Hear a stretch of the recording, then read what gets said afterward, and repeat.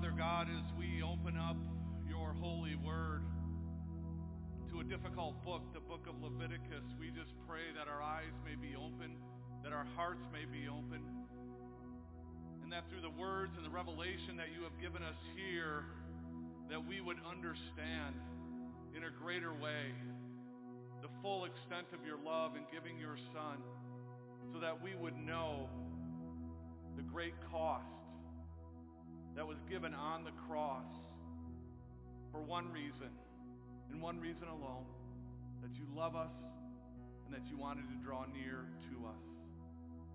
Give us eyes to see and ears to hear. We pray these things in Jesus' name. And all God's people said, Amen. Amen. You may be seated. I encourage you to open up your Bibles to actually the book of Exodus near the end. Or you can just look for Leviticus, the first of Leviticus. You'll be in the right place either way.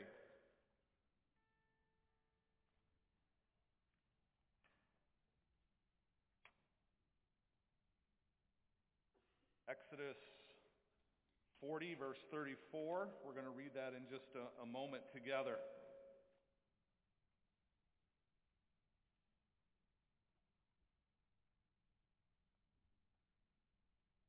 Our study of the book of Leviticus takes us geographically to the foot of Mount Sinai.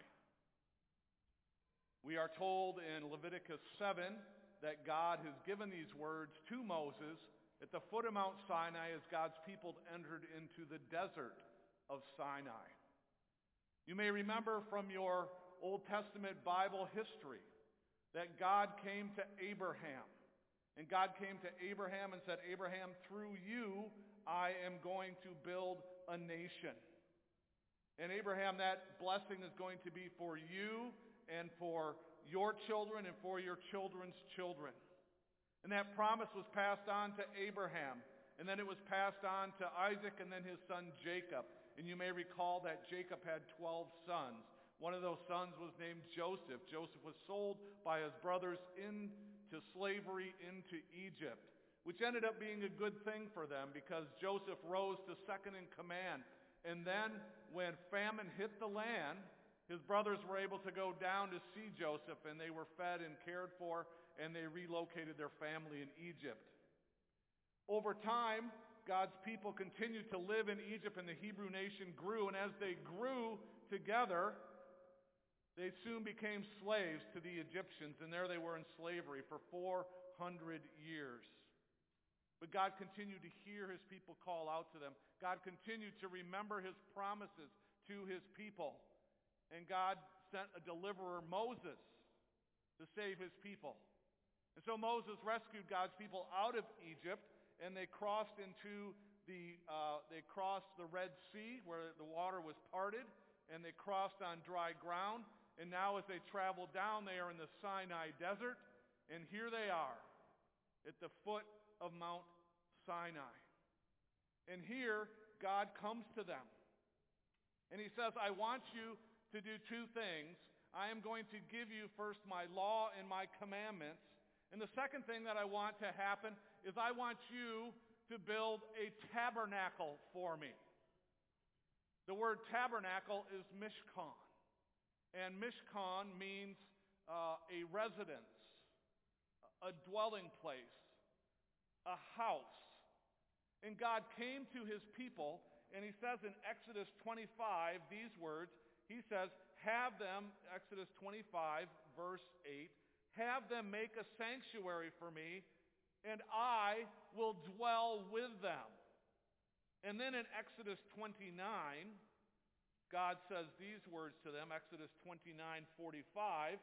God says, have them build this tabernacle, this tent of meeting, and then I will dwell among the Israelites and be their God. Now let's not blow by this too fast. Those are incredible words, are they not?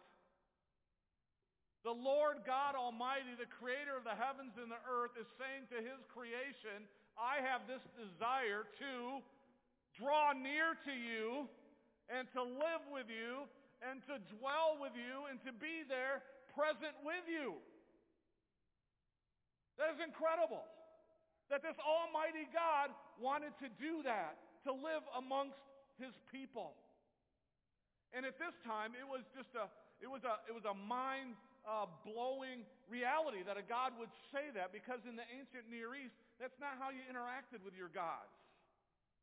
In those days, if you had a god, he wanted nothing from you, he wanted nothing of you other than for you to serve him and be a slave. If you were a god in those days, you had people, but they provided a place for you to live where they worshiped you. They provided food as they offered to you. They provided worship to you. And then maybe you as a god might throw some rain on them, or give them fertility, or bring crops to them, or bless them in some way. But there was no relationship between a god and between the people. They just mutually existed, and they were there just to get things from one another. But here we read in these passages that God comes and he says to Israel, I want to dwell among you. I want to be with you. That is amazing. God says, get this straight. I don't need anything from you. I don't want this relationship other than just that I can dwell and just that I can be with you. This was an incredible invitation God gave to his people. But what did they do? Right when Moses went up Mount Sinai to get the law, and they were supposed to get at building the tabernacle of God, what did they do instead? They built a golden cow to worship. They thought that was better. I don't get building a golden cow. I could get a golden M&M or a golden ice cream cone. That I could wrap my mind around. But a golden cow that I am going to worship? And you would think that that would put God over the edge, wouldn't it? That God just said, I'm going to come, I want to dwell with you, I want to live with you, I want you to be my people, I will be your God. And you built a cow and worshiped it? Enough of you. That's what you would think God would say. But he didn't. He said, build my tabernacle. I still want to dwell with you. And when they built the tabernacle, reread these words that Greg opened the service with in Exodus 40:34.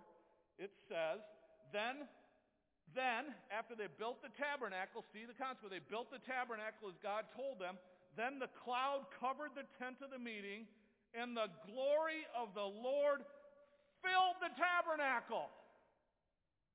That's incredible. That's incredible that the glory of God came down and filled the tabernacle, that there was an intersection right there between heaven and earth. And for the first time since God walked with people in the Garden of Eden, God is now present with his people here on earth.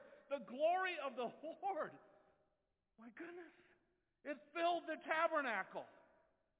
Moses could not enter the tent of the meeting because the cloud had settled on it and the glory of the Lord filled the tabernacle. In all the travels of the Israelites, whenever the cloud lifted from above the tabernacle, they would set out. But if the cloud did not lift, they did not set out until the day it lifted. So the cloud of the Lord was over the tabernacle by day, and fire was in the cloud by night, in the sight of all the Israelites during all their travels. And then the story continues in Leviticus 1. It says, the Lord called to Moses and spoke to him from the tent of the meeting. Friends, this is the word of the Lord. Thanks be to God. The glory of the Lord came and filled the tabernacle, but Moses could not enter.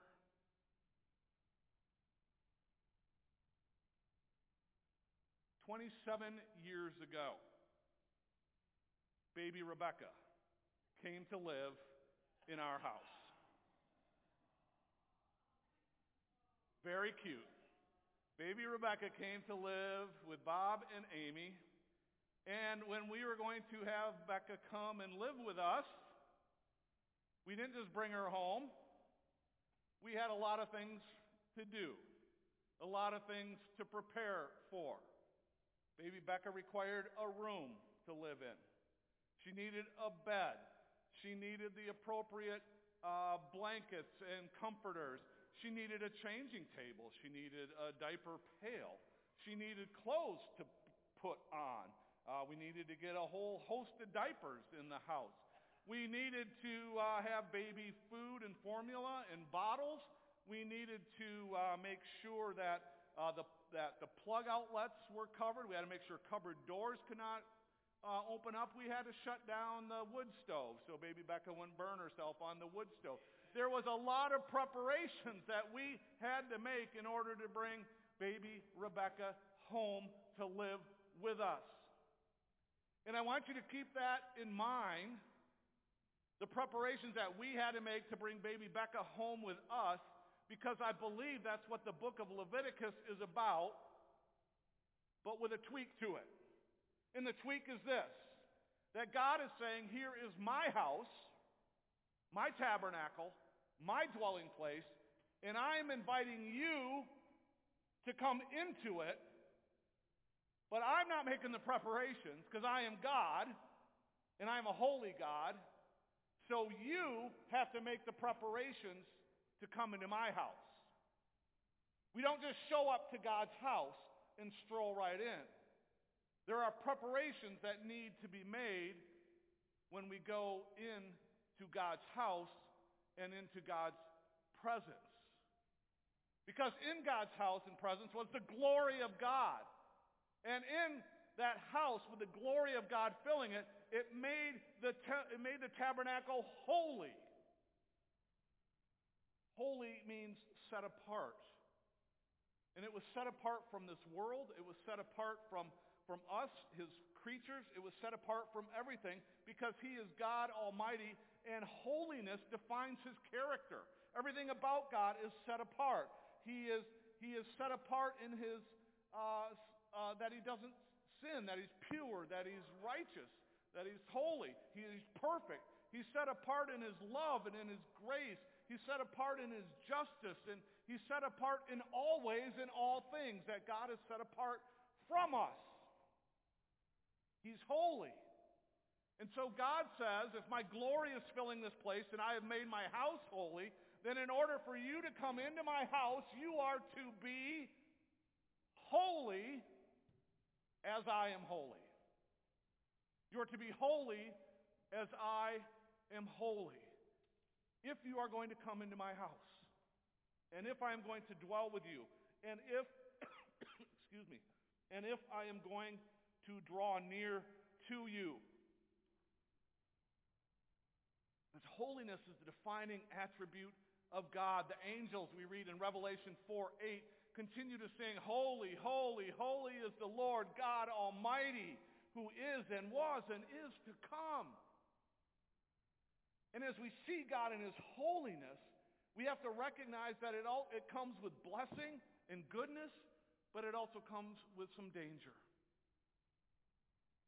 Blessing and goodness, and it comes with danger. Maybe you can think about it like we sometimes think about the sun.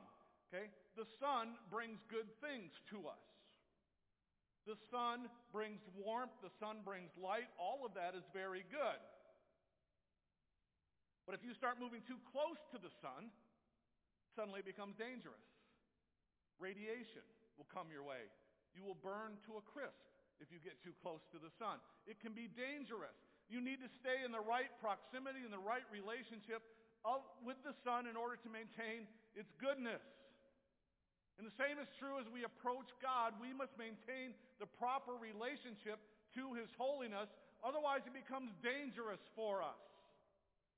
Why does it become dangerous to us? Greg already spoke about that. Because we are not holy. We are not holy. We come into this world and we are born as sinful people. The word sin, at its core, means missing the mark. And the scriptures tell us in Romans that all have sinned and fallen short of the glory of God. He is set apart, and no matter who we are, we have fallen short of the glory of God. And if we stroll into the presence of the glory and the holiness of God, having fallen short of Him, it is dangerous for us. And the Scriptures tell us that the wages of sin is death. So here we are. We are born dead into our sins. And yet God wants to dwell with us. He wants to live with us. He wants us to draw near to Him, but He is holy, and we are not holy. And we see this lived out in the very opening of our reading, because Moses, right there, Moses, it says, could not enter the tent. And then in Leviticus 1:1, it says, the Lord called to Moses and spoke to him from the tent. I would think of anyone could draw near to the presence of God. In my mind, it would be Moses. I mean, he's top tier for me, right? If you list top tier godly people, Moses makes it to the top of the list. And so I'm thinking, if Moses can't get into the tent because of the glory of God and the holiness of God, then we got a problem. And that's exactly what we have. We have a problem. God has come to dwell. He says, I want to dwell with my people. You need to be holy as I am holy. But the people are not holy. Moses is not holy. And so no one can enter into the presence of God. And so as the prophet Isaiah says in chapter 53, he says, our sins have separated us from our God, and our sins have hidden, because of our sins, He has hidden His face from us. How in the world are we ever going to get into God's house? How in the world are we ever going to be able to draw near to God? I mean, I think you should perk up at this a little bit. Because at the end of the day, this is the one question that matters, doesn't it? When all is said and done on this earth, which is temporary and passes away, there's going to be a day where the only thing that matters is, do you have a relationship with God? And so right now, this question ought to just ought to rock you at the very core of your being. More than anything else you're doing in life, this is a question that ultimately matters. How can I draw near to God? Because God is life, and living without God and sin is death. But right here, Moses, even Moses, can't get into the tent. So how in the world is Bob Carroll going to get near God? How can that happen?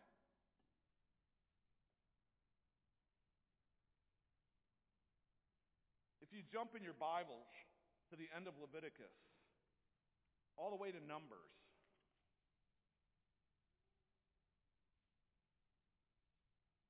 Numbers 1:1. Numbers 1:1 says this. The Lord spoke to Moses in the tent of the meeting in the desert of Sinai. Wait a minute. Something just happened, didn't it? I don't know about you, but I learned about prepositions, when I was in school, those English classes. And prepositions talk about the relationships you have. And Moses is now in the tent of the meeting, where at the beginning of Leviticus, Moses was outside the tent of the meeting. So somehow, in some way, Moses went from outside the tent of the meeting to being able to be in the tent of the meeting. What was that something that happened? What's between the end of Exodus, where Moses is outside the tent of the meeting, and the start of Numbers, where Moses is in the tent of the meeting? What's in between there? The book of Leviticus. The book of Leviticus. The book of Leviticus tells us how we can draw near to God. The book of Leviticus tells us how it is possible for God to dwell in and through and among us. The book of Leviticus has more direct quotations of God than any other book in the Bible. The direct words of God. And yet how often when we read our Bibles do we just bog down and we go, oh my goodness, and we just skip over all those words. I was watching the movie not too long ago with my parents, I Can Only Imagine. And in that movie where Bart's father becomes a Christian, spoiler, Bart's father becomes a Christian, and Bart says, how is it going, Dad? And his dad says, well, I'm trying to read the Word. I'm reading through the Bible, but I got to Leviticus. What's that all about? Says his dad. What's it all about? It's God with His very words revealing to His people how we can draw near to Him, how we can be holy as God is holy. And I think it's time that we start celebrating the book of Leviticus. Because in 1 Timothy we're told that all Scripture is fruitful. All Scripture is useful. That includes Leviticus. You know, in the Jewish culture, the very first book the little Jewish children study when they go to school is the book of Leviticus. Can you imagine a 5-year-old embracing the book of Leviticus? And by the end, they memorize the book of Leviticus. And on that first day of school, the teacher has them take their slate, and they begin to write on, and the teacher takes the slate with which they're going to learn their alphabet and learn these laws and learn the ways of God, and he pours honey on that slate. And then he has the children lick off that honey because he wants them to know, as the Bible says, that God's words are sweeter than anything, that they are the sweetness of life. And right here in the book of Leviticus is that law of God that they're learning that is the sweetness of life. And David said, of your law, O Lord, I delight. Why? Because right here, God Almighty, who wants to come and dwell with us and live with us on earth, is telling us how it can happen. And so, friends, I just want to encourage you over the next few weeks to do some difficult work. I know it's difficult work, but we're in this together. And we're going to read through this together, and I encourage you to pick up one of these reading guides that we have in the back, or you can find this information online, or we even have it printed in your bulletin, what sections we're going to be reading each week. And we're going to look at this together. And we're going to discover how we can draw near to God and how God can draw near to us. And as we read through this, I want you to know this. We're going to be standing in the shadow of the cross. Because in the book of Romans it tells us that Jesus Christ did what the law couldn't do. The law was unable to make us holy as God is holy. Why? Because it was a failure on God's part? No. Because we could not keep the law perfectly. So again, God in His love, the God who way back to Abraham promised, I'm going to be in a covenant with you, Abraham, and this is going to be a radical thing, Abraham. I will keep both sides of the covenant. Abraham, I want to be your God, and you are to be my people, and if I will continue to be your God, and then even if you fail to be my people, Abraham, I'll do something about it. That's how much your God loves you. And so God, when the law was impossible for us to keep in the way God wanted it to, He sent Jesus Christ to be the sacrifice for us.